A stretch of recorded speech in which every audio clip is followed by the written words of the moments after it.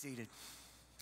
Hope that's your prayer this morning, that the Lord would meet us here again. I really do believe that the Lord has something to say to his people gathered here this morning. We are continuing our series through the Gospel of Mark called Good News. As we've been outlining several times through Mark's Gospel, he refers to this phrase, good news. And once again, we see it here in Mark chapter 8, which is a bit of a pivotal portion in the entire book. So I believe that the Lord is going to speak with us this morning, and I want us to really have a heart that is leaning in and intending to hear from the Lord. The message title this morning, if you're taking notes, is Hidden in Plain Sight, and that will become evident in just a moment. Let's pray and ask for God's help.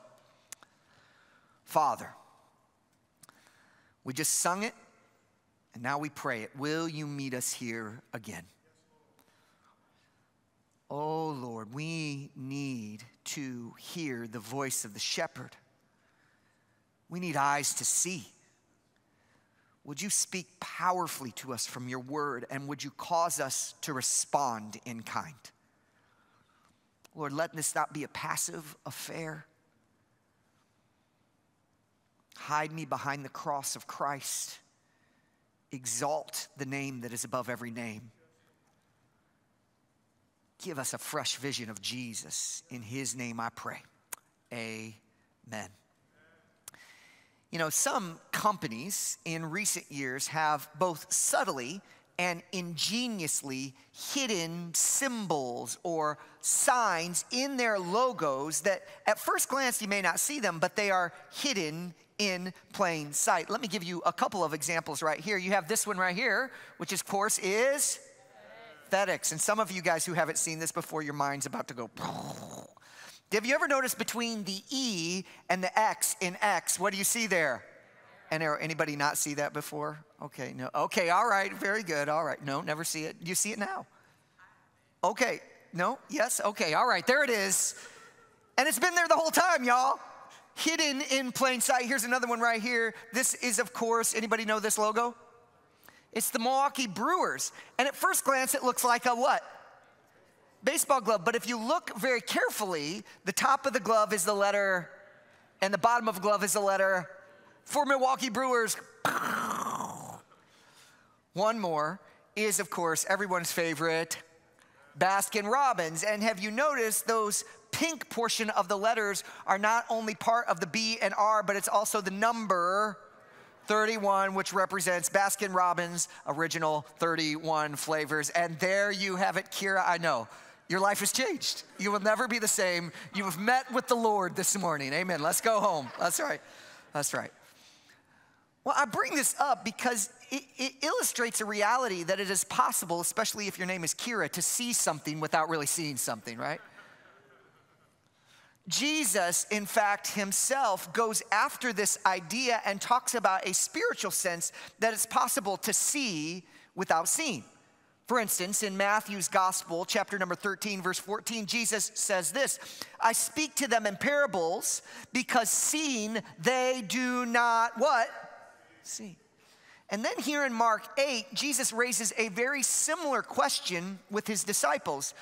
Do you have eyes and not?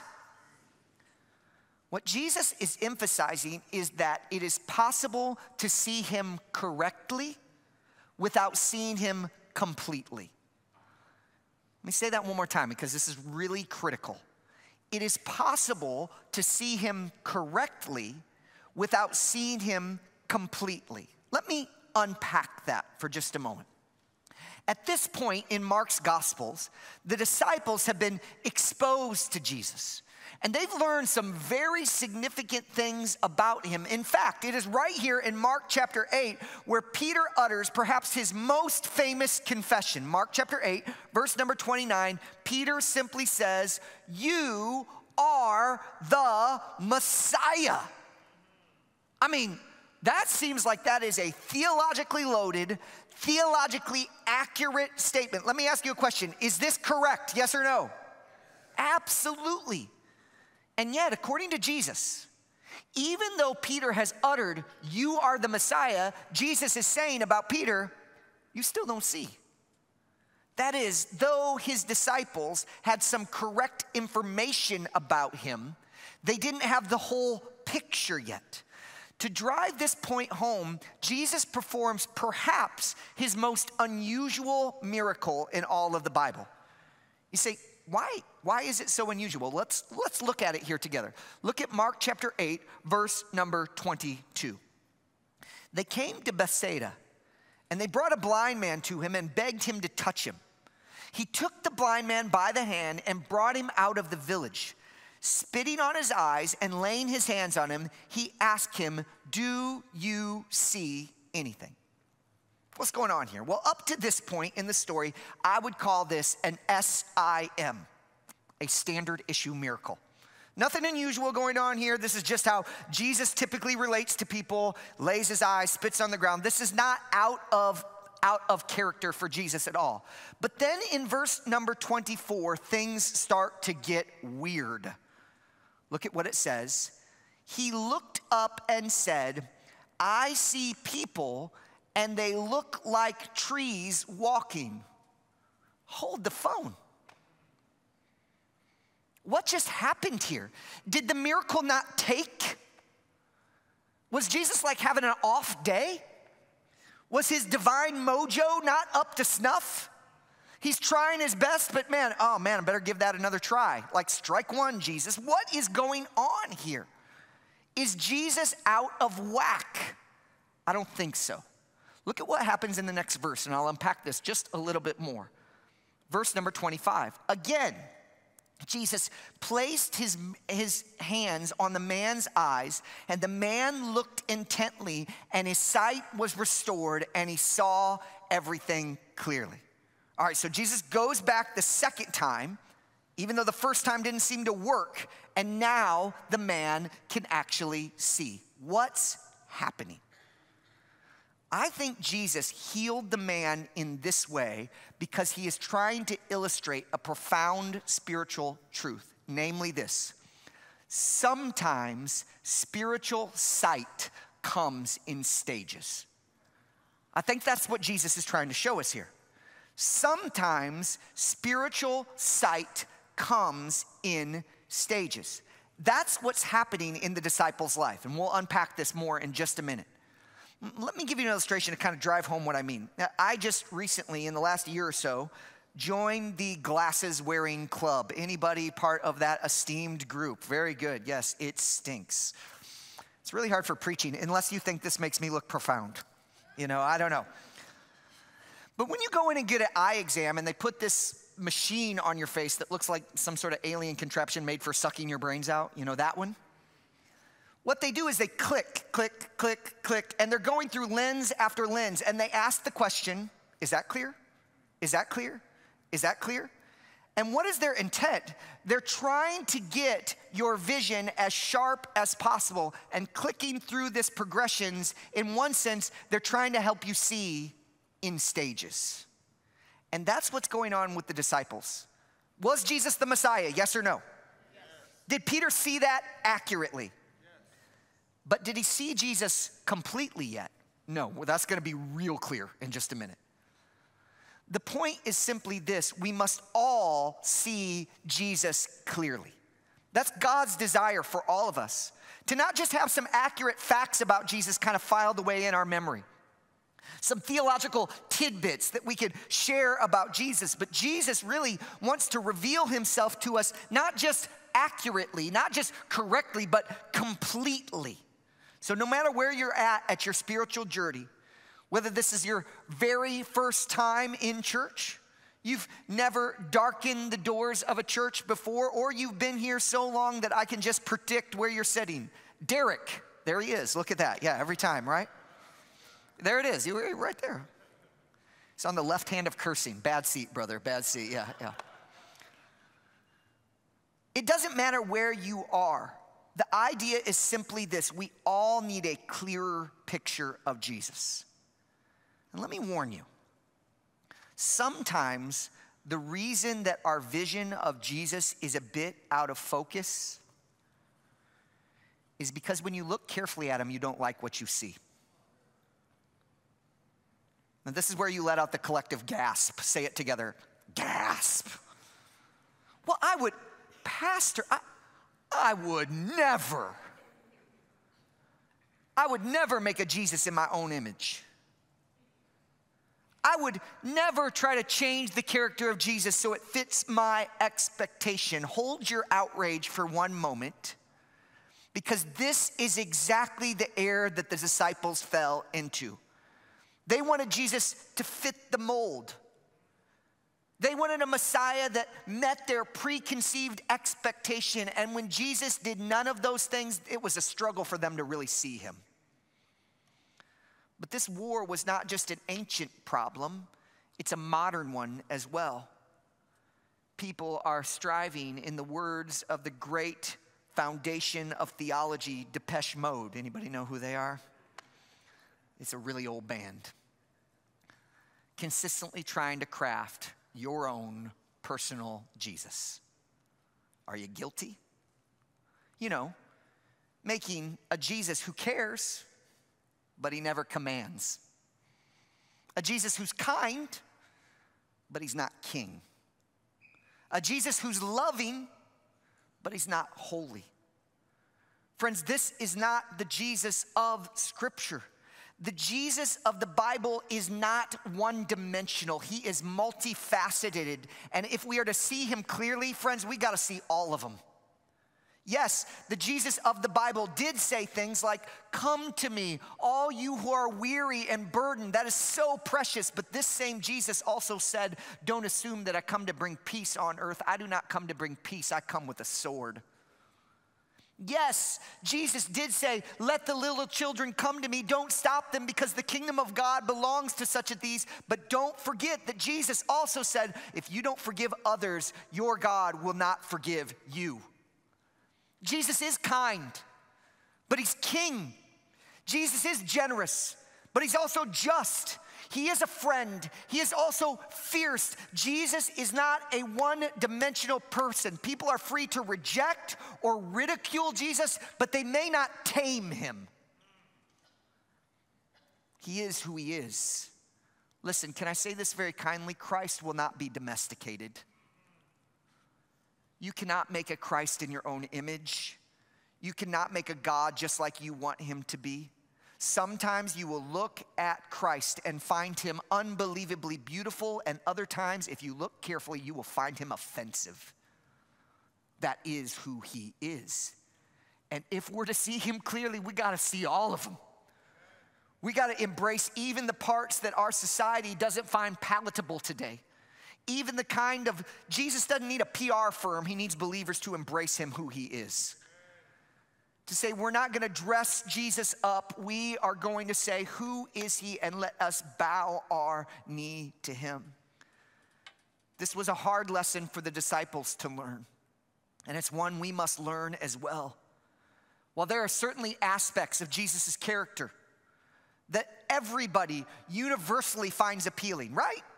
Like there's certain parts of Jesus that everybody loves. But there are other parts of Jesus that the disciples and our culture and even we ourselves sometimes find hard to accept. But we must, because that is who he is. It is a couple of those attributes that I want to hone in on here, Lord willing, from this passage of Scripture, some aspects of the character of Jesus that may be hard to accept. Number one, first one is this: Jesus is Savior. Now you may say, Ryan, that doesn't seem hard to accept at all. That's kind of a warm and fuzzy side of Jesus. Why would that be hard to accept? Let me unpack this just a bit and maybe convince you otherwise, that accepting Jesus as the Savior may not be as warm and fuzzy as you first expect. Remember, in this passage, Peter has just made his wonderful confession. You are the, what does he say? Messiah. Oh man, that is a good one. You are the Messiah. I mean, it certainly appears that Peter gets it. You're like, man, if you are confessing Christ, if you're confessing that Jesus is the Messiah, I mean, Peter's on the home team. He's got it together. He knows who Jesus is. He has embraced his identity. Peter really gets it. But what the next verse makes abundantly clear is Peter does not get it at all. We're going to see that very next. Look at what it says here, verse number 31. Then he, Jesus, began to teach that it was necessary for the Son of Man to suffer many things and be rejected by the elders, chief priests, and the scribes, and be killed and rise after 3 days. So Jesus starts talking about his death, his rejection, and his resurrection. Now, look, if you know the story of Jesus at all, you know that like his death and resurrection are pretty central to what goes on in his life. Like we all know that. So if Peter is confessing Jesus as the Messiah, you would think that Peter's like, yeah, I'm on board with that. It's good. Yeah, you got to die, rise again. Yeah, that's part of why you came, Jesus. I'm on board. But Peter is not on board.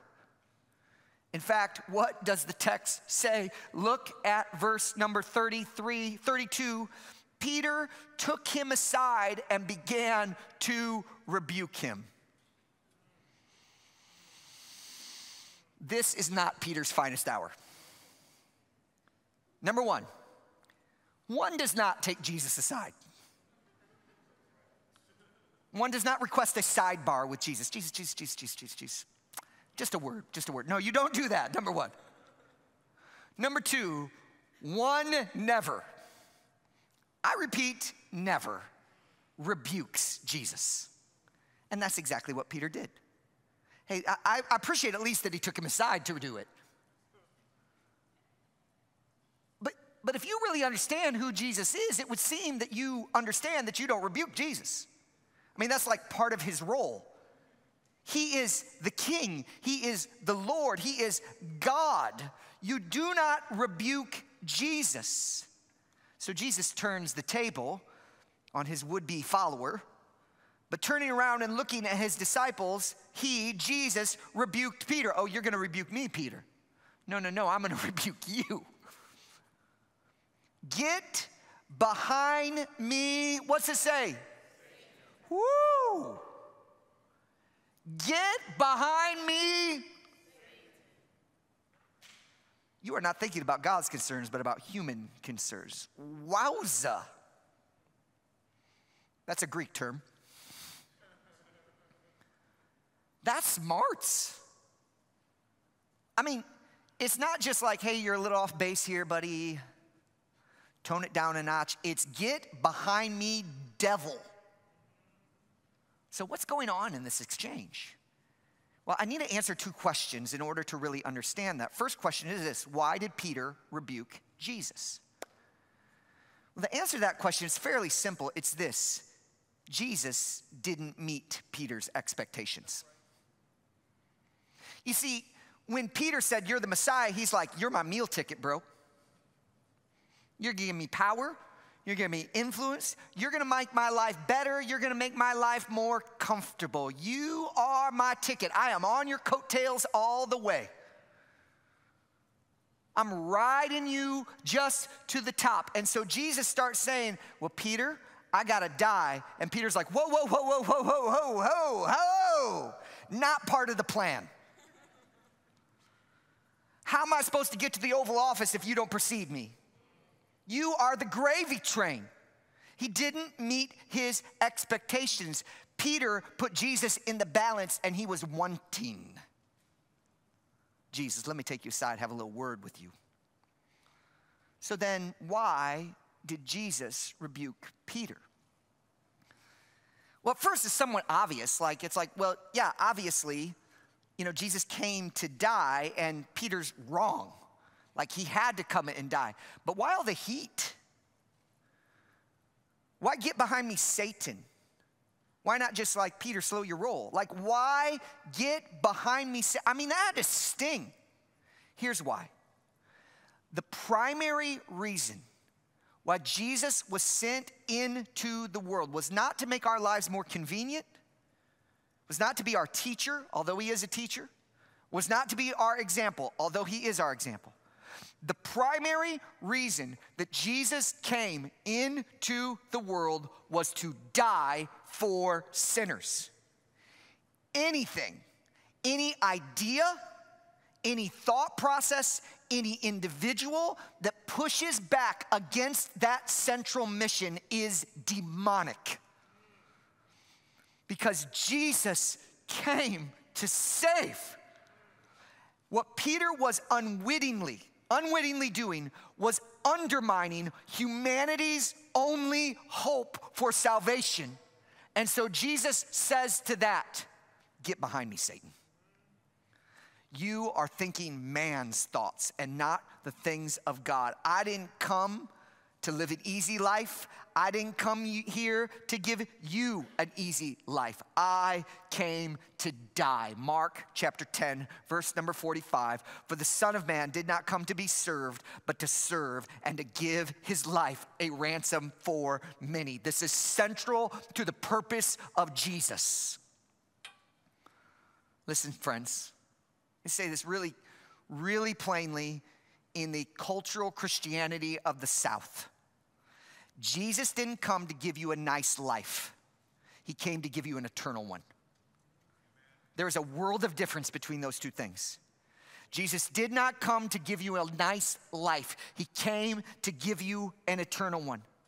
The reality is Jesus came to save. If you stop and think about that for a moment, I told you this is hard to accept. Why is it hard to accept that Jesus came to save? Because that statement itself is an indictment on you.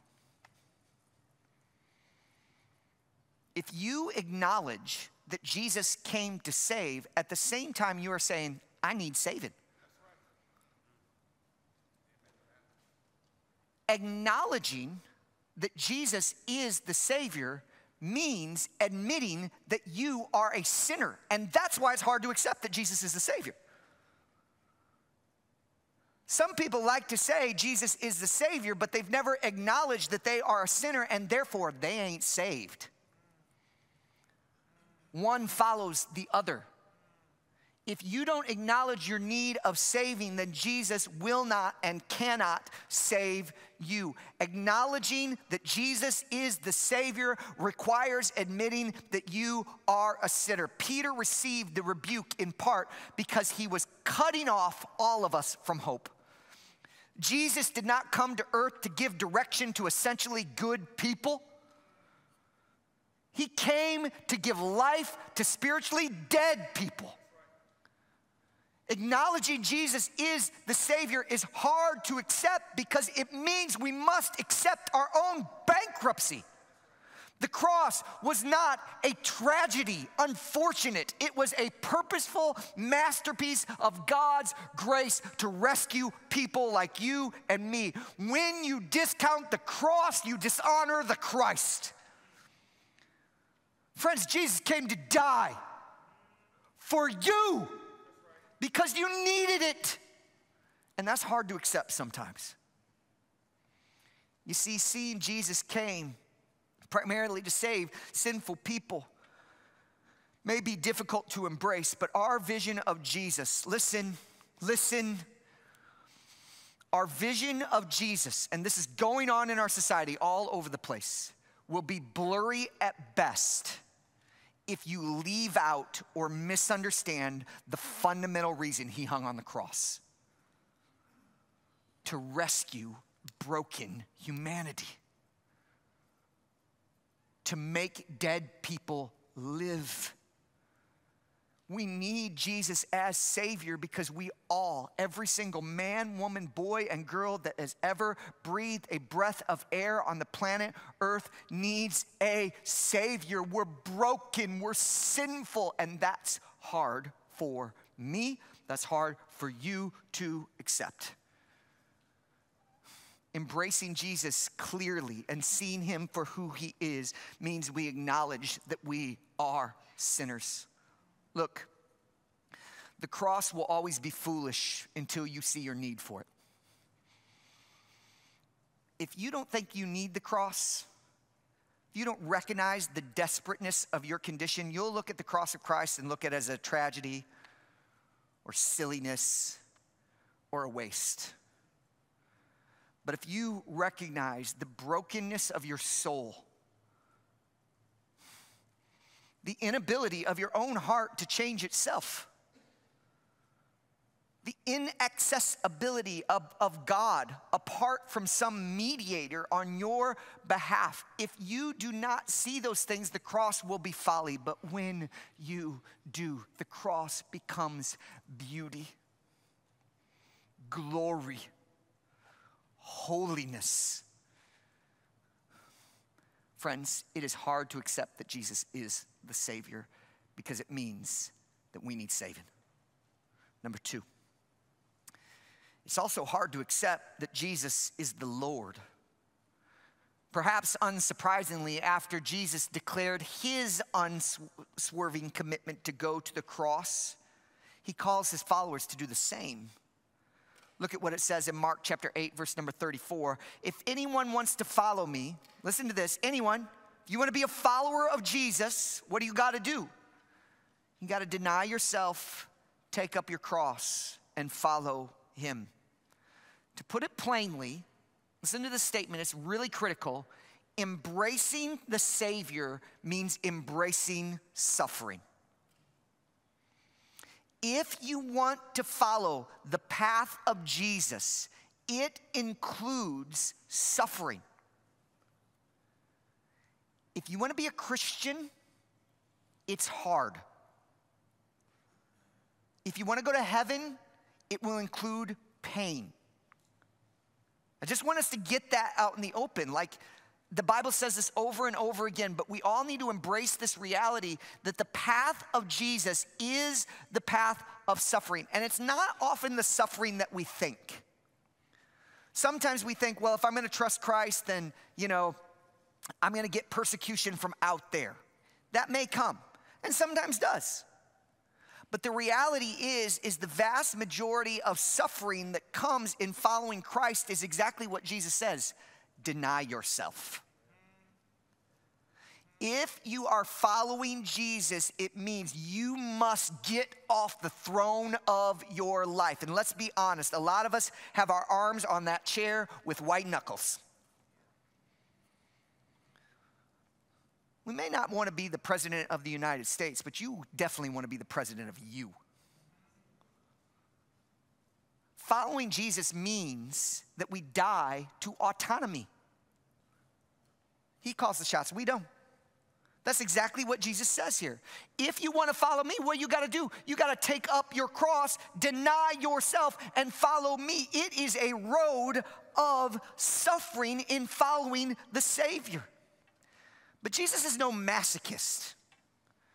He doesn't call us to suffer for suffering's sake. Rather, there's a rationale, there's a logic to following Jesus. So I want you to really think, aim your brains, think very reasonably, rationally, logically here. Here is the offer that Jesus puts on the table. For whoever wants to save his life will lose it, and whoever loses his life because of me, and here it is, and the gospel, will find it or will save it. In other words, we gain by losing. That's Jesus' economy right there. We gain by losing. That is, if you attempt to save your life by pursuing all that the world has to offer, and the world does have a good bit to offer, by the way. So you try to save your life by pursuing comfort, by pursuing the American dream, by pursuing living as your own authority, by pursuing obeying the parts of the Bible that you like and ignoring the parts you don't like. Popular today? Yes. By pursuing money or fame or relaxation or a nice family. Idols can be all kinds of things. Idols are often good things we want too much. Idols are often good things we want too much. If you try to hold on to this life according to the Savior, you lose. Everything that you held in your hand, you will lose. You can't take it with you. But, on the other hand, if you give it all right now and submit to King Jesus, you gain. And then Jesus is like, look, let me shoot straight with you. Let me reason with you. Look at what he says in the next verse there. He's like, look, I just told you what it is. Now let me persuade you with some cold, hard facts. For what does it benefit someone to gain the whole world and yet you lose his life? And the answer is, okay, that wasn't very emphatic. What benefit is it? None. Then he poses another question. What can anyone give in exchange for his life? And the answer is, Jesus is like, think, please. If you try to save your life, you lose it. And if it's gone, it's gone. If you try to save your life by pursuing the things that this world has to offer, you lose. But if on the other hand,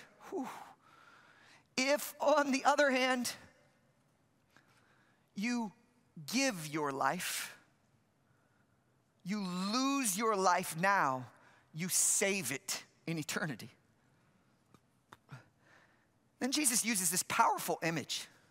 We don't even think of it as an image because we've religiositied the word. That's not a word, but I just made up another one.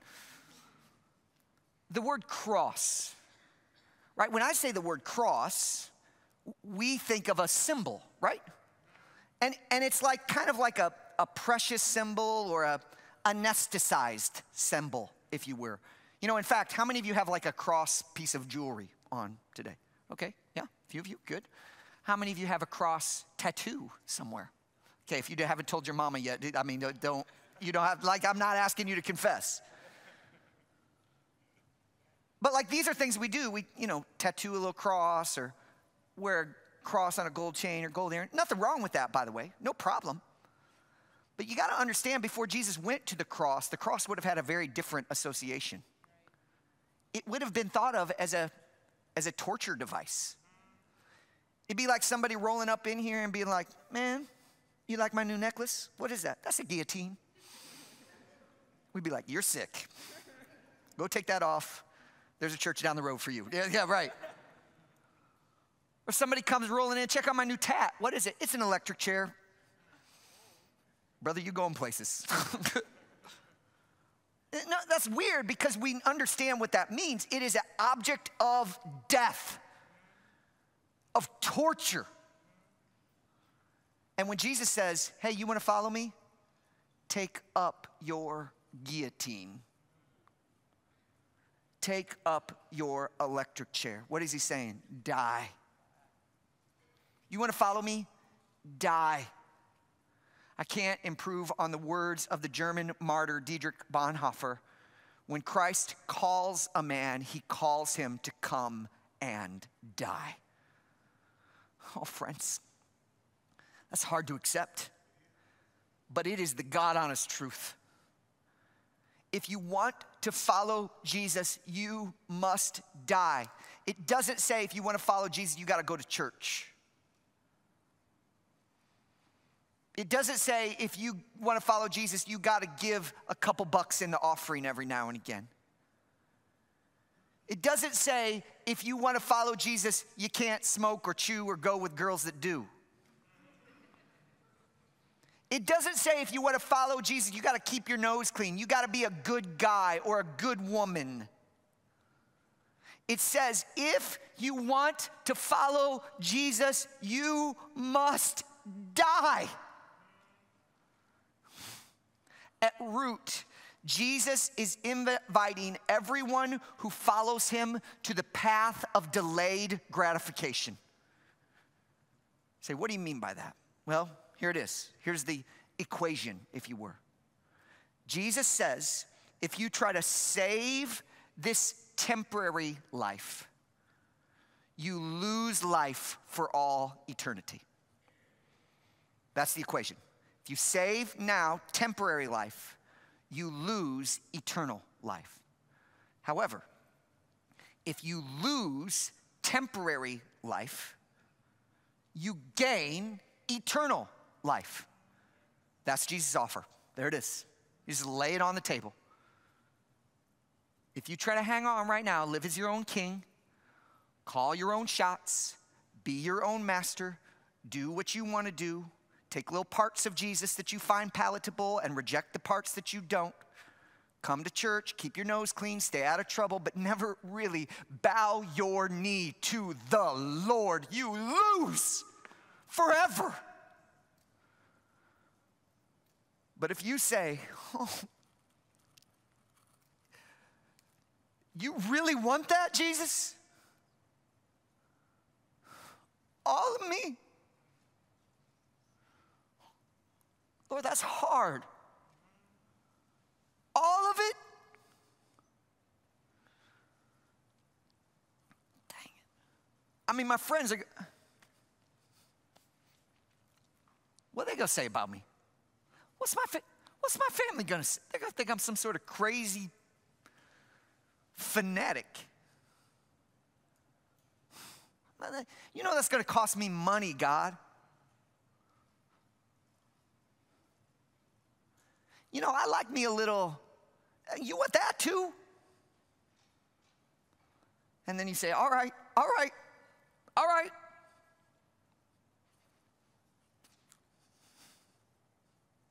You gained it all. Yeah, you might have lost for a moment. You gained it all.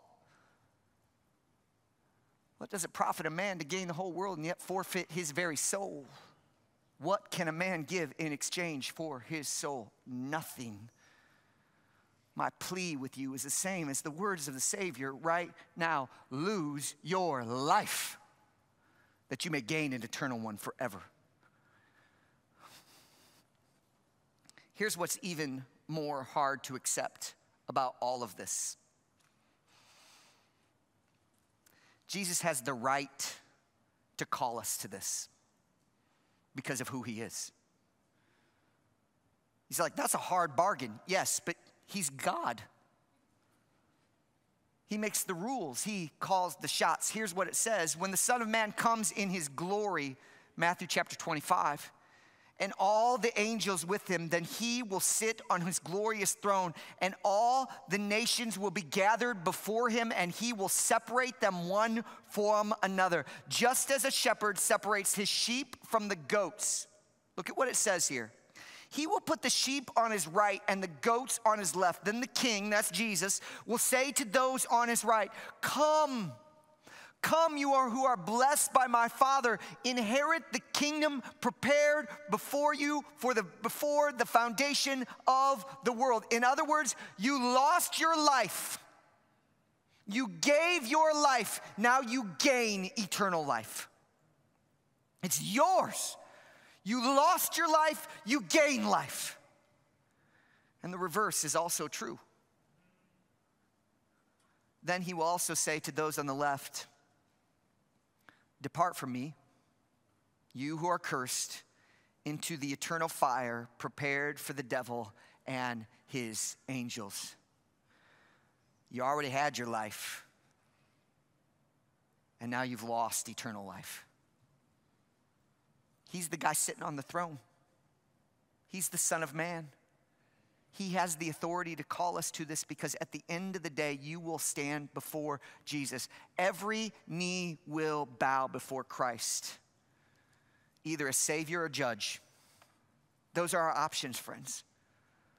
I just want to plead with you right now, lose your life so you can gain an eternal one. Don't hang on to this temporary passing vapor. Because when you do so, you lose the opportunity to gain life that really matters. We can't just have part of Jesus. It's not how it works.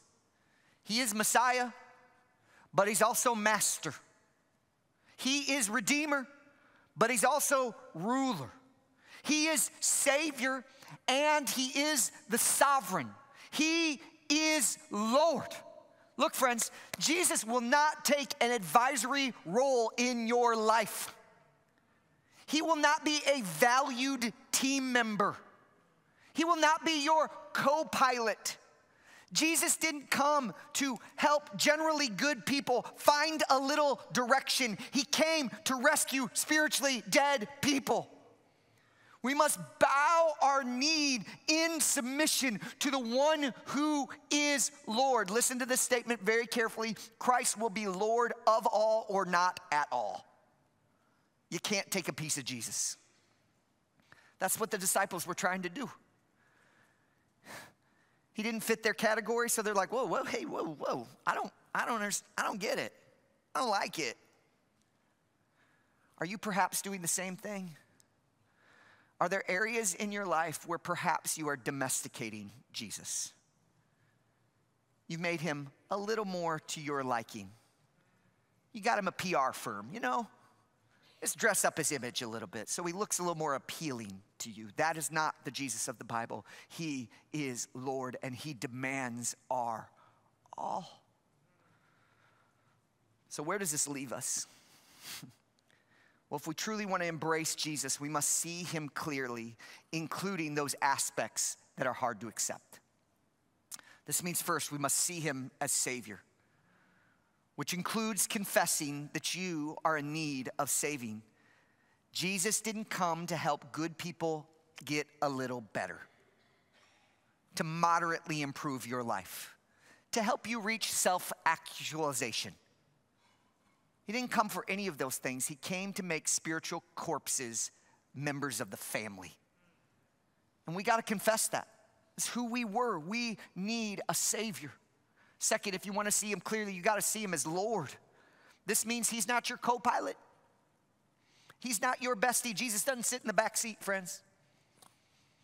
He doesn't sit in the passenger seat. He sits in the driver's seat or not in the car. There's only one seat that Jesus will take up. He is boss. If any man will come after me, let him deny himself and take up his cross and follow me. He is the Lord. So my question is this: will you embrace that Jesus this morning? Not the Jesus who demands nothing of you. Not the Jesus who passively rubber stamps everything you do. But the Jesus who hates sin and loves sinners so much that he died for them. Can you think about like what the cross means? It means that Jesus passionately despises sin. So much so that he's willing to pay the ultimate price to rescue his people from their sins. Will you embrace that Jesus, not the Jesus that's a figment of your imagination? Will you see the Jesus who is generous and just, who is master and Messiah, who is kind and king? Will you embrace that Jesus today? With all his edges, with all the difficult parts to understand, will you turn to him? I'm gonna invite us to respond, really honestly respond this morning. As the band comes and gets ready to play, I wanna challenge us kind of with the illustration, and then I wanna give you two ways to respond to what we've heard this morning. You know, in the Chronicles of Narnia, the kind of overarching figure in those stories is Aslan, who's the Lion King. He's the Christ figure in the book, and he's this powerful ruler, the king of Narnia. And when the children are introduced to this idea that the lion is the king, they rightly have some questions. So Lucy, the little girl in the story, asked this question: is he safe? The response she gets is this: safe? Who said anything about safe? Of course he isn't safe, but he's good. He's the king, I tell you. He's wild. He's no tame lion. Here's what I want to say to you this morning. Jesus isn't safe. He's not tame. He will demand of you far more than you can imagine. You cannot put him in a little box. You can't put a collar on him. You can't put him on a leash. He is wild. but he's good. And he can be trusted. And some of you, friends, you've just been relating to this fake Jesus. I don't want to be unkind. It's very tempting for us in cultural Christianity in the South to create a Jesus of our own design. And I want to tell you, the Jesus of the Bible, he's not domesticated. He makes you tremble a bit. He's terrifying in some ways. But he's good. Oh, he's oh so good. And he has your best interest at heart. Interests that you don't even know you have sometimes.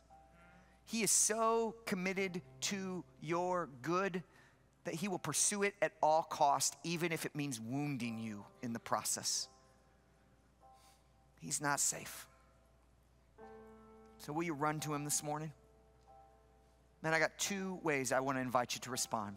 Prayer team standing by right now. These folks would be delighted to pray with you. First one is this. Will you surrender to Jesus? Man, maybe you've just never bowed your knee to the King.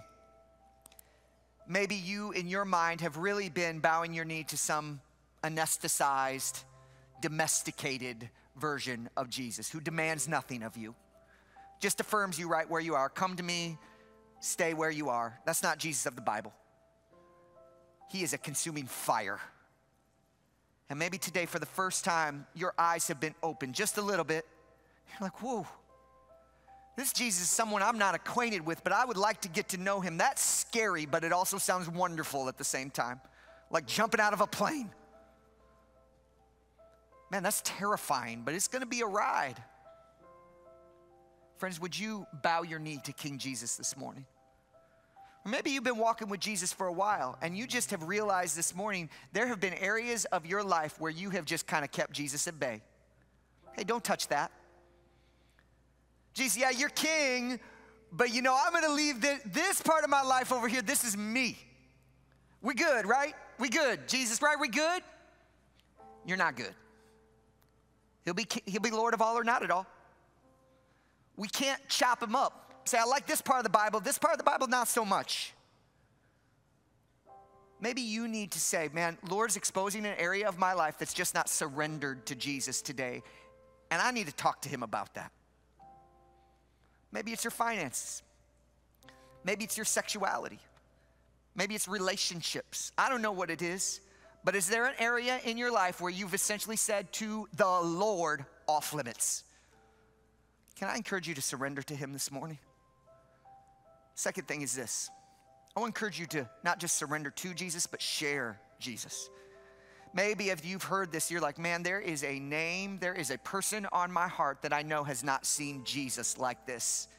And by God's grace, I need to be obedient and share. Share about the wondrous nature of my King with someone else.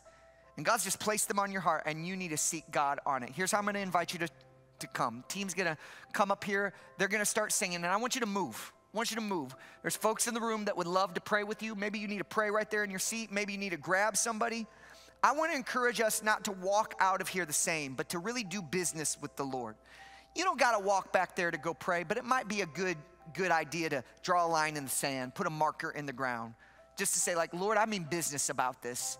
And I want to remember in my mind that I need to obey you in this particular way. Let's be honest with our King. He deserves it, right? He's worthy, is he not?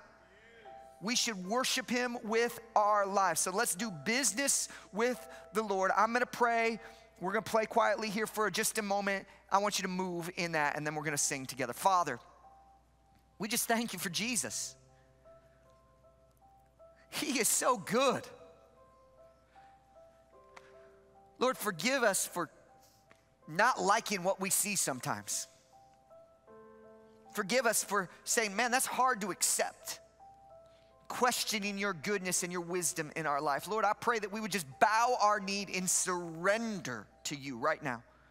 Lord, if somebody in here doesn't know Jesus, I just pray your Spirit would be moving in them. You would open their eyes, just like you did the blind man.